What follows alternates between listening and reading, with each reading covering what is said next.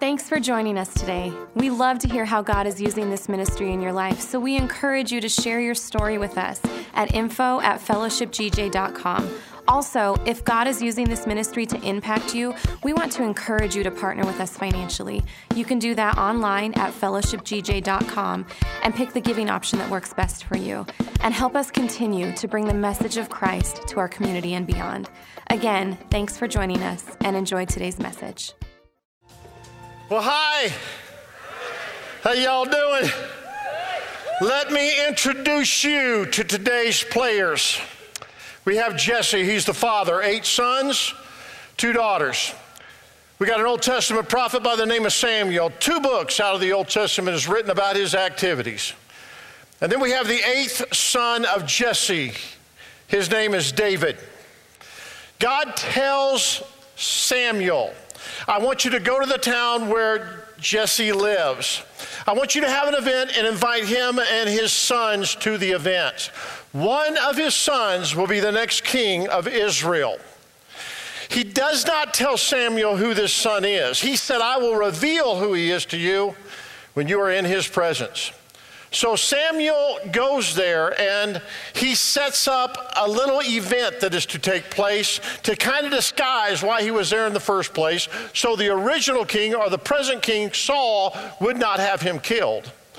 He invites Jesse and his sons to the event. Now watch this.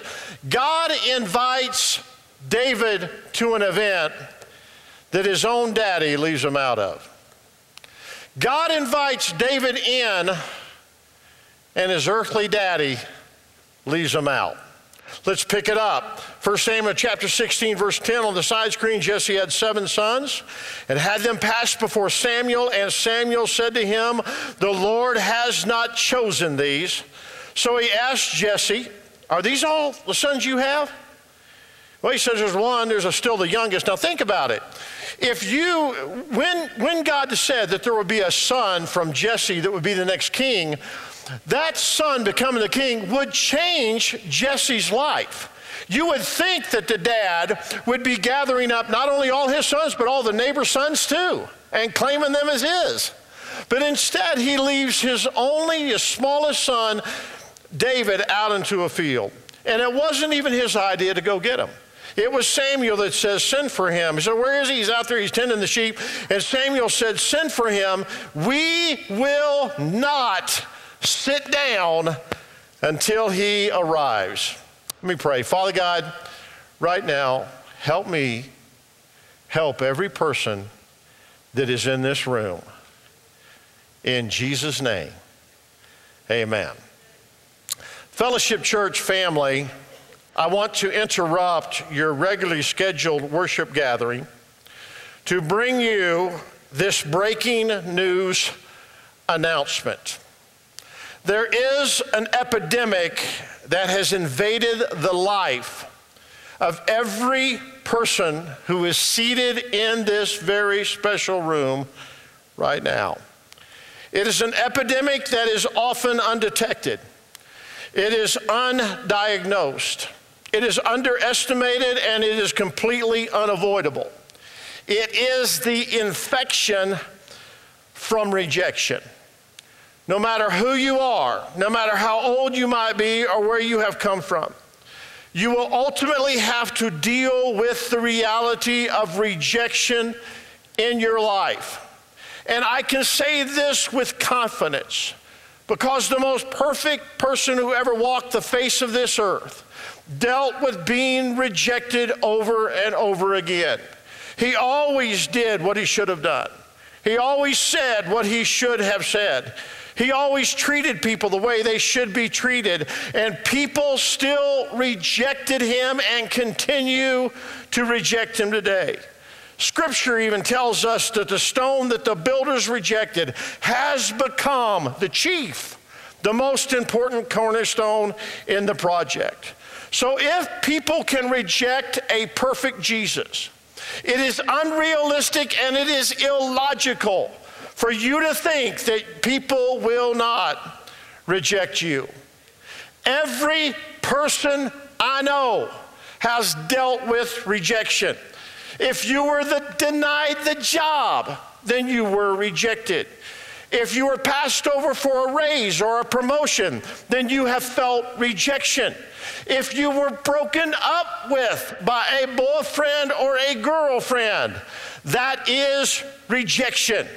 If you ever looked at her and said, "How you doing?" and she looks down, or worse than that, she rolls her eyes, you have felt rejection. If you have ever smiled your best smile at him and said, "Hi," and he said, "Hello," and kept on walking out of that room, then you have felt rejection. If you were not picked for the squad, rejection. If you did not make the team, rejection. If you have ever gone through a divorce where someone said, "I will love you for all of your life. I want to spend the rest of my life with you," and then said to you, "I can't stand the thought of spending another year in your presence," then you have felt the pain of rejection. If you are a child of parents that ever got a divorce, even though they told you hundreds of times that this has nothing to do with you, when you sat down at the breakfast table and one of those parents were no longer there on a regular basis, regardless of what they said, you have still felt the sting of rejection. Everyone in this room who has to deal with the reality of rejection. Rejection on the side screen is a refusal on the part of someone else to accept you and appreciate you for who you are and also for who you are not. It also means to throw backwards. And that is exactly how the enemy uses this as a weapon against you. He uses it to inhibit your advancement, to block out your blessings, and to stop your progress, to throw you literally backwards. Rejection on the side screen is a weapon that the enemy uses to wound the very soul of a person. And a soul wound is a different kind of wound. It is a wound that bleeds slowly and it bleeds internally until finally things in your life start to die. A relationship dies, joy dies, happiness starts to die, and you don't even know how to analyze what's going on. Because when we unknowingly or we underestimate the damage of a soul wound, we will not tend to that wound properly. This is what God criticized when it came to his leaders and his pastors and prophets of the Old Testament. He said, "My children are wounded deeply, and you are teaching them Mary had a little lamb. You are trying to band up what could be a mortal type of a wound. You're trying to put a Band-Aid on it." And he said, when it comes to my people, don't play games with them because they are hurting, because they've got wounds, because there are things that need to be addressed and help, real help, that needs to be given. And this is what he said in Jeremiah 6:14. They have, and this is God's criticism of his leaders, they have treated my people's brokenness superficially. Well, for the next 3 to 4 weeks, I'm going to be taking just about 20 to 25 minutes, and I'm going to be teaching you one particular message that's a 2-hour-long message, but I'm going to do it in several parts. Now listen, that means that I might stop a service abruptly, but if I do, I will pick it up the following week, I promise. Because when you have an unaddressed soul wound, there is always danger of that wound in your life being subject to infection. It may not be the blow that kills you, may not be the cut that kills you, but the infection will. An infection from rejection does not show up in the form of pus, it shows up in personalities. You see, some infections people want to call their own identity. Now watch this. That cynical, fault-finding, negative, bad attitude person wants to say that's just their identity. That's how I am. That is not their identity. That is an infection. That callousness, that dismissiveness, that cold-heartedness, that inability for you to be able to connect with anyone else on an emotional level, that is not your identity. That is an infection. that people-pleasing tendency that sacrifices your purposes on the altar of someone else's pleasure. That is not an identity, that's an infection. That messianic complex where you have to swoop in and fix every problem for everybody. And you overcommit, you overextend yourself to help people that are really not that interested in helping themselves, till you completely crumble under the pressure and the demands to find approval from everyone. That is not your identity. That is an infection. That timidity that causes you, yeah, go ahead, jump on in there anytime you want. That timidity that causes you to stand on the sideline waiting for somebody for years to finally call your name, instead of aggressively stepping out onto the playing field yourself, hollering out, I got next. That is not your identity. That is an infection. And because the things in your past shaped you into this, does not mean that your God does not want to reshape you into that. And He does so by resetting your mindset. There is healing that God wants to do in individuals' lives. And it is the type of healing that takes place in a person, and if it doesn't take place, you will find yourself 10, 20, 30 years down the road still dealing with an infection that you received from an rejection when you were in your teens or even in your 20s. That type of infection of your soul is not good for your present spirituality, and it is not good for your future success. And it is all over this story of David in 1 Samuel. The Bible says that Samuel goes there. He says to Jesse, basically, there is a king in your house, and you don't even know it. There's royalty walking all up and down in here, and you don't even realize it. There is greatness in here, and you can't even see it. It's right underneath your nose, and you're missing it. Now, I don't want to mess with this very much. I don't want to bother with it, but I could. Because some of you in this room can relate to this. Sometimes the people who know you the best value you the least. And just because you see me a lot doesn't mean you see me right. Because there is a child of God in this house, there is royalty walking around in here, and just because you can't see it in me doesn't mean it doesn't exist in me. I had nothing to do with it. All I did was walk in one day and God said, you are my next royalty in this place. So Jesse parades his 7 sons in front of Samuel. Samuel says, nope. He says, you got any more? Samuel says, bring them on in. And there has to be something wrong here. Why does Samuel have to say that? Why wasn't Jesse going, oh yeah, somebody go get David out of the field? And Samuel says this, says, we're not sitting down until he walks in. Because if you only have 8 sons, and I've already seen that God's rejected 7 of them, the next one that walks through the door is royalty. And nobody is sitting down and ignoring royalty. And those of you who have been rejected, who have been overlooked, who have been missed, whose eye contact has gone over your head to see somebody else that they want to see in the room, those of you that have been ignored will one time be stood up for by the very people that ignored your existence, because you, my sister, you, my brother, have been chosen by your Heavenly Father to be royalty in your life.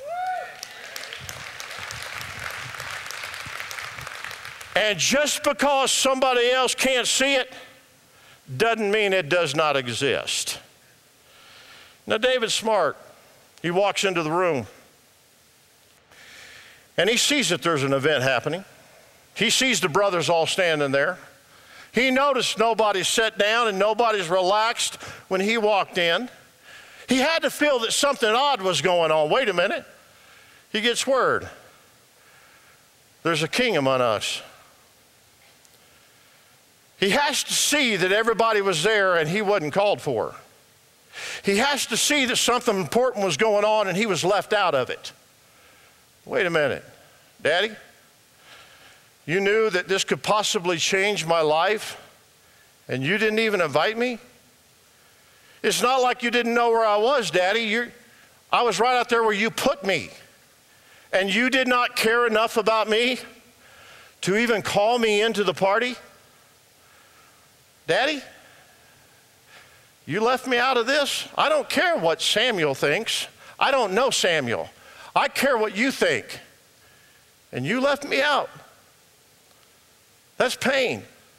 Look on the side screen. Rejection hurts the worst when it comes from people that we value the most. So Samuel stands him before his brothers and he pours oil on his head. And his brothers are all watching. It's a sign of him being set apart to be the next king. And his powerful Spirit of God comes on his life for the rest of his life. But right there, he is oily and he's still injured because your anointing is not your healing. Your being anointed or set apart by God to be used for God is not your healing from God. It is two entirely different things. And if you don't understand this, then you will not understand how some people can be so anointed. They can be so gifted. They can be so used of God in a powerful way. But at the same time, they can be personally dysfunctional.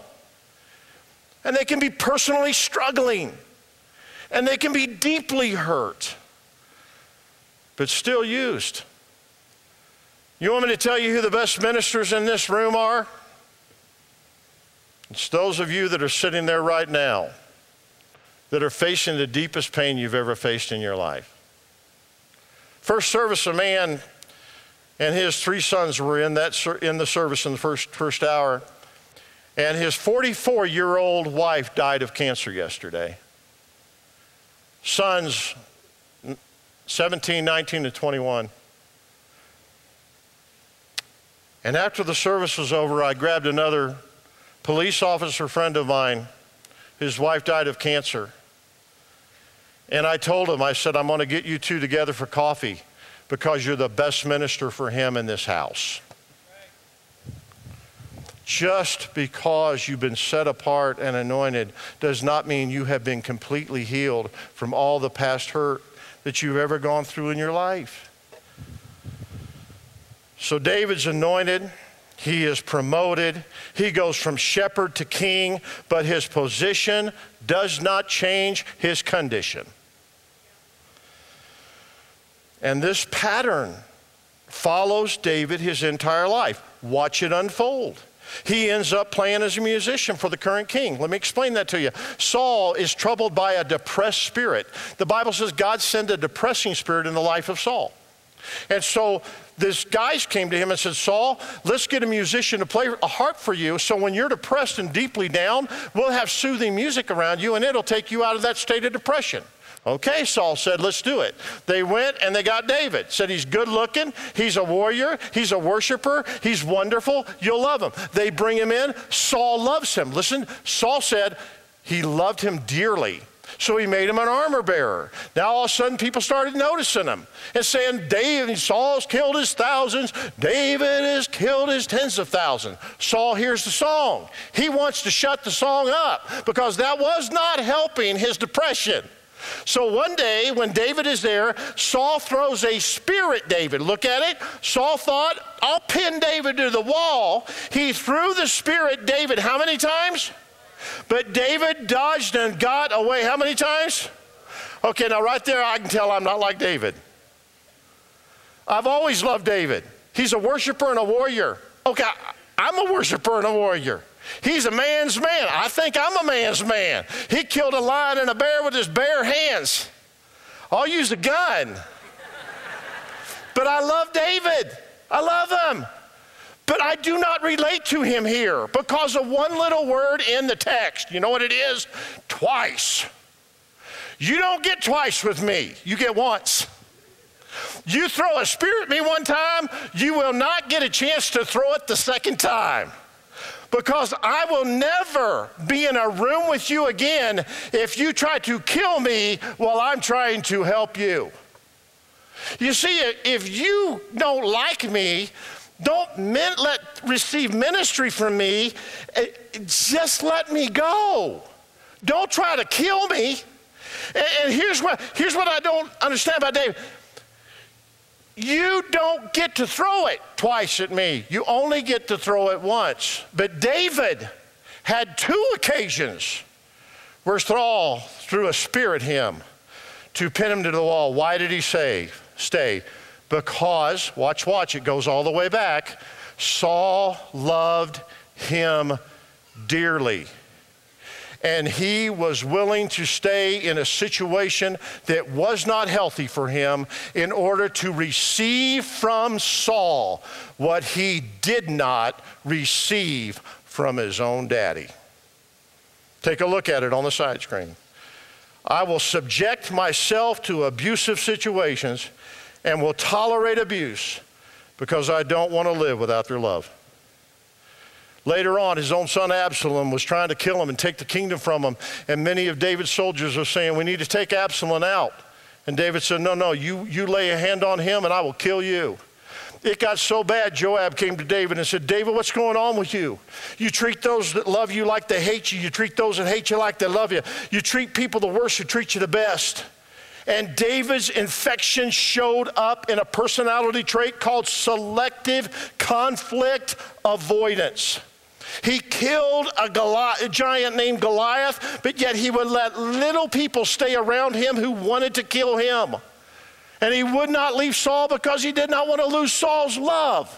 And he would not kill Absalom because he did not want to be rejected by Absalom. He wanted some people in his life that he cared for to not reject him so badly that he never learned what you and I must learn today. Rejection, number 1, says more about them than it does about me. If you reject me, I'm sorry, but I'm going to go on without you because that is your issue. That is not my issue. And David never learned that. He never learned that rejection can be a result of people's vision and not your value. The problem with people rejecting you is not that you do not have value, it's just that they can't see it yet. And the third thing he never learned was rejection can be a result of your success exposing their failure. And that, again, has nothing to do with you. Would you bow your heads with me for prayer, please? Father God, I want to thank you that at the beginning of this series, you've allowed people to open up their minds and open up their hearts. You have exposed to us, Father, the possibility of infections that have gotten into our hearts and souls due to rejection and due to the fact that we did not look at that rejection properly. There is royalty in here. Kings and queens walking all up and down in here. Greatness that's being overlooked that will not be overlooked in the days to come. And Father, thank you that this is a safe place to deal with really, really deep wounds. And I believe in the name of Jesus that healing is beginning in this house. And it's going to radically change the lives of everyone under the teaching of your word in the 3 or 4 weeks to come with this message. In Jesus' name, amen. Real quick, I want you to repeat after me really loud to make this confession. I am not perfect, but I'm enough. More next week. See y'all. Thanks for joining us today. We love to hear how God is using this ministry in your life. So we encourage you to share your story with us at info@fellowshipgj.com. Also, if God is using this ministry to impact you, we want to encourage you to partner with us financially. You can do that online at fellowshipgj.com and pick the giving option that works best for you. Help us continue to bring the message of Christ to our community and beyond. Again, thanks for joining us and enjoy today's message.